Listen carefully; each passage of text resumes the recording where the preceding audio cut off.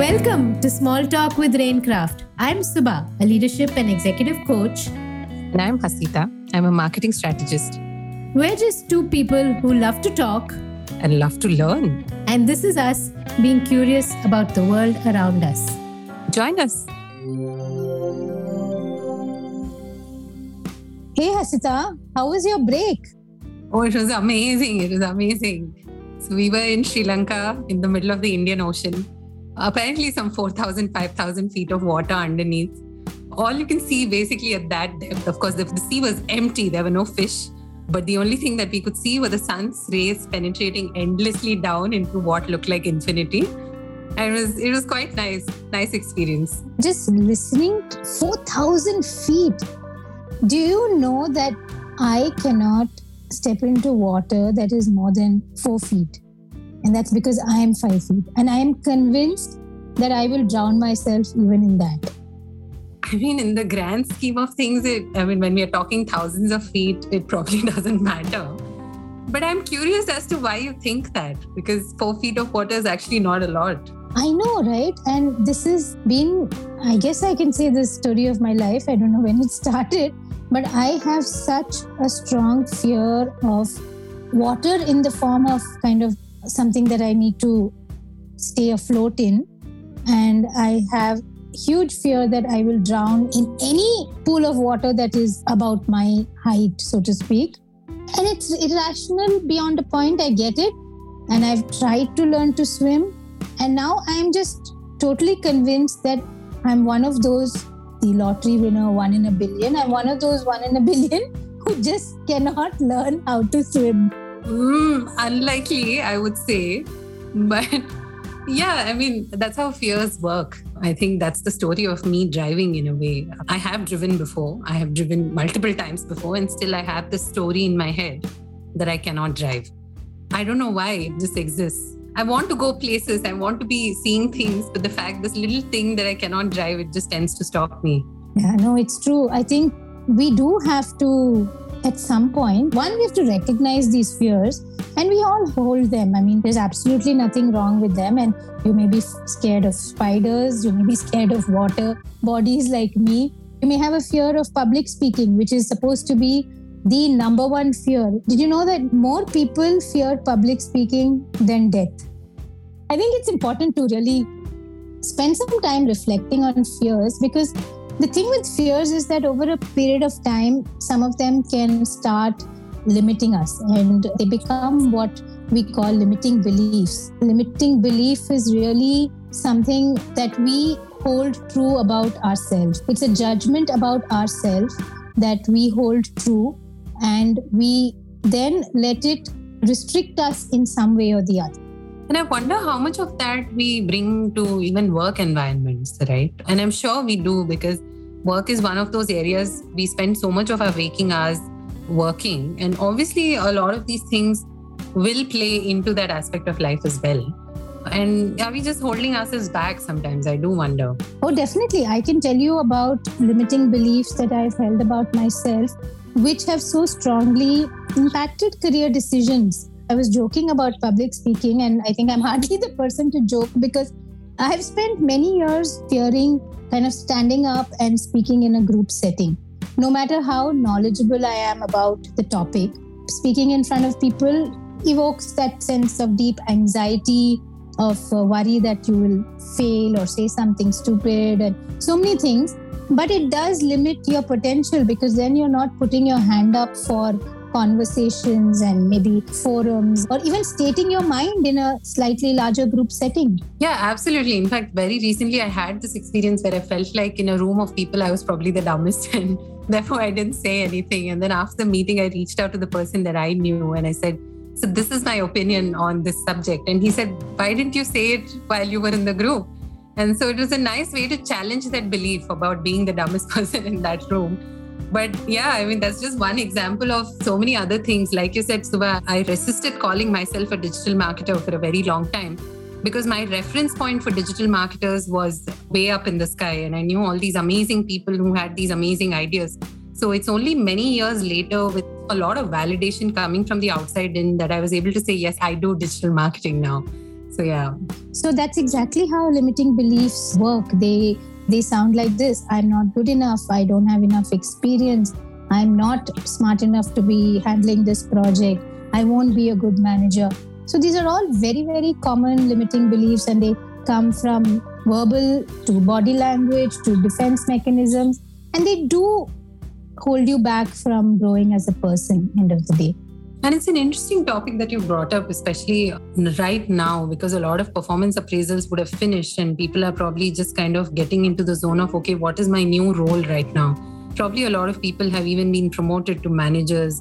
And on the other end of the spectrum, we've heard so many people getting laid off in the last couple of weeks, particularly in companies that everyone thought were doing so well. And both these extremes, right? One is to be shoved almost into a position of great responsibility. And on the other hand, also being taken away from something that you kind of made your identity. Both of these things cause a certain amount of fear, and they bring up patterns probably that we thought we had laid to rest. How do you really go about identifying some of these? Because I don't know if our daily routines sometimes leave us with enough time to do that. And limiting beliefs all come from that same spot in a way that it's kind of our own way of protecting ourselves from some sort of pain in the future. Like, let me not do this because I will fail. I'll then feel bad. Then whatever I want won't happen. And then I'll lose confidence. So it's kind of like you've validated it for yourself, saying it's good that I think I can't do this because then I'm going to try and then I'm not going to succeed and then I'm going to feel bad. So it's a very kind of deep, vicious cycle, and it does involve serious reflection. Limiting beliefs start from a very young age, and they kind of evolve and reshape as we go through life and encounter new things.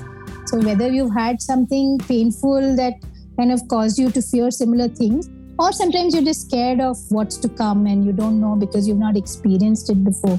I think when I look back, something I share with youngsters that I meet, I can identify now, the hindsight of age and wisdom, career choices that I've made. They're partly from a space of enjoying and being successful at what I was doing, but also a small part because of a belief that trying something very different was not something that I would succeed in. I had a very strong career in operations, but opportunities to move into sales, I didn't pursue because of a simple belief that I won't be good at sales. I'm not aggressive enough. I'm not loud enough. Now, when I'm running Raincraft, I realize that I do enjoy sales. I do enjoy the relationship building.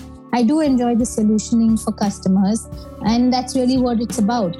So it's important. If I had this reflection some years back, I might have made different choices. That's why that deep reflection is important. And I like what you brought out, that it's not just the individual. In organizations, it is a bit incumbent on managers to help their team members explore these limiting beliefs and not always take what they say at face value in that sense. And that just makes the whole manager as a mentor argument a little stronger, I find.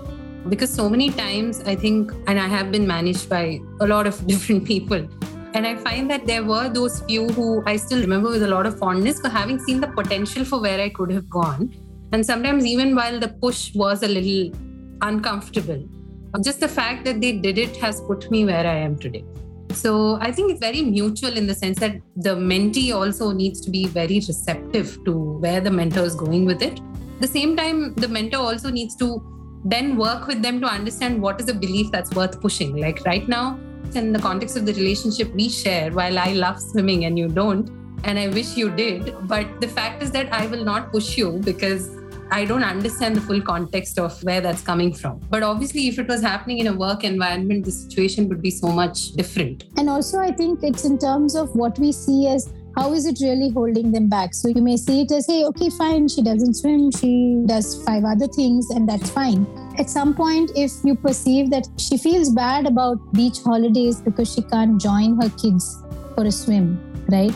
Then you might push me further and say, hey, now, I think it's time to overcome this fear that you're holding and do something about it. So yeah, I think for managers, it's important to keep this in mind. So when someone says, no, boss, I really love what we're doing here and I'd love to continue here, what other options are you looking at?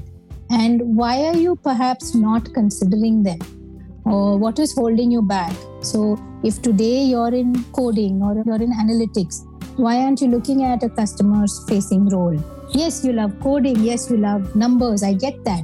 But if I may ask, what is holding you back, or what are your thoughts on that? Or just start in an exploratory manner. And I think in most cases, it may be a genuine love for what they're doing. But I'm sure there will be situations where you find that a certain fear is holding them back from trying something new. I think both of us tried a lot of new few years on our own. So speaking of limiting beliefs, in fact, while they are largely fear-driven, I want to kind of switch the conversation up a little bit and talk about startups, because a lot of people report that they enjoy working in a startup environment because of the multiple different challenges. Today I'm doing accounts, tomorrow I might be traveling and doing something else. And in fact, a lot of people also have told me that they enjoy the consulting roles at McKinsey and at Accenture so much more because, again, by virtue of the many different things that they get to do on a daily basis. However, also the act of doing so many different things comes with something that I think is a very pop culture thing today, and something that we've all experienced, which is imposter syndrome. And I think imposter syndrome in a way is one of the most public ways of us expressing the limiting belief. So the very fact that I feel like an imposter comes from a place of not feeling like I belong, and which is exactly the summary of the conversation that we've had so far. So if someone's come thus far and identified that imposter syndrome is something that I'm experiencing because I don't have the experience or because I have not done this before, how do you move from that point forward? Obviously, being coached and being able to have that ecosystem is immensely valuable. But even in situations where that might or might not exist, how can I as an individual still go about, I think, believing in myself a little bit more? So that's a great question. I think even the example you gave, just trying so many things and being happy that you're in a role which allows you to do something new every day. There's no structure. I don't know what will come up. Somewhere to question, is there some fear that I won't be good at just one thing? Kind of allowing yourself to keep doing different things and always being in that learner mode also is not a great thing, because you don't then have to, let's say, kind of perform really well. Because I wasn't doing this yesterday, I'm just doing it today because that's also been added to my plate. So that's also something to think about, that in the midst of all of this jack of all trades, etc., am I shying away from picking the one thing that I want to be doing or should be doing or am good at? Yeah, in fact, they do teach us in therapy to question everything that you're thinking and say, is this a fact or is this an opinion? So I can see how that would kind of extend into a process like this. So I think once you have it down, then it's about kind of assessing the accuracy of it, getting to the bottom of it and saying, hey, next time this belief presents itself, can I take a moment and pause, think through or just listen to the thoughts in my head and evaluate whether it's just self-limiting or do I have concrete evidence to back it up? Where is it coming from? Is it from the unknown? Is it from a past experience? What's fact and what's fiction here? In fact, specific to imposter syndrome, it just reminds me. So I obviously grew up on the same narrative around how certain people in certain geographies are better at certain jobs than probably some of the rest of us are. And then it so happened that last year I joined a cohort-based course with people from all around the world. And it involved a lot of conversations and group discussion. And that's when actually, for me, it was like this light bulb moment where I realized that, in fact, a lot of things that they were saying, I had the same ideas as well. And I was actually able to positively contribute to a lot of these conversations. So finally, I think my limiting belief about who I was professionally, it came to an end after that cohort. And that became the new rewritten belief almost in a way that I'm as good as anybody else anywhere in the world. And I think that change really translated into so many beautiful things thereafter. And you've really just explained what step 3 in a way is. Okay. That using these positive affirmations, right, to turn whatever self-limiting beliefs we have into positive self-belief. So if you're telling yourself that you're not good enough for a promotion, then reframe that belief by assuring yourself that, hey, I am somebody who works smart and I deserve success. If that thought in your head is saying, I'm not good enough, tell yourself, I have the capabilities to succeed at what I do. Sometimes even something as simple as, hey, I don't have enough time to get fit or set aside. Everybody talks about me time. I don't have enough time to invest in myself. So that's also a limiting belief in a way. It's a very limiting belief, and it keeps us comfortable in inaction. So can I reframe that to say, hey, I have the ability to reorganize my time to focus on what's important for me. I can do that. And I think finally, don't give up. Nobody said it's going to be easy, and we're reminding you it's not easy. To mention the decades of conditioning that's gone into getting to this belief. So obviously, I think the first few times we repeat even the positive affirmations, they sound funny, right? They even sound ridiculous sometimes. But I think over a period of time, just kind of keeping at them, it makes a ton of difference. Why do they say like kind of put it on a post-it and stick it on your mirror? Because I think to say it to yourself, you may say it the first couple of times out of sheer excitement about trying something new. Hey, I'm trying affirmations. And sometimes by the third or fourth time, it can get very difficult. It can sound so cheesy. It can sound so false to you because it's maybe too true. So I think finally just like don't give up, keep at it. We all hold tons of beliefs about ourselves thanks to our own overworking mind and all the wonderful people around us. And it's always a good time to keep challenging it one at a time. When you have even the slightest hint that it is not serving you well currently. Absolutely. And to just sit down with it and say, okay, here's how I'm going to change it. I'm probably going to apply that to my particular belief about driving. Let's see. And I'm kind of glad summer's over and I don't have to think about how I didn't try to learn how to swim again. Maybe next year. Climate change willing. That was fun, though we talked a lot about deep fears. 4,000 feet deep. Wow. I still can't believe it. But like you said, once for me it crosses 4 feet, it might as well be 4,000. 4,000. Yeah, absolutely. Okay, bye.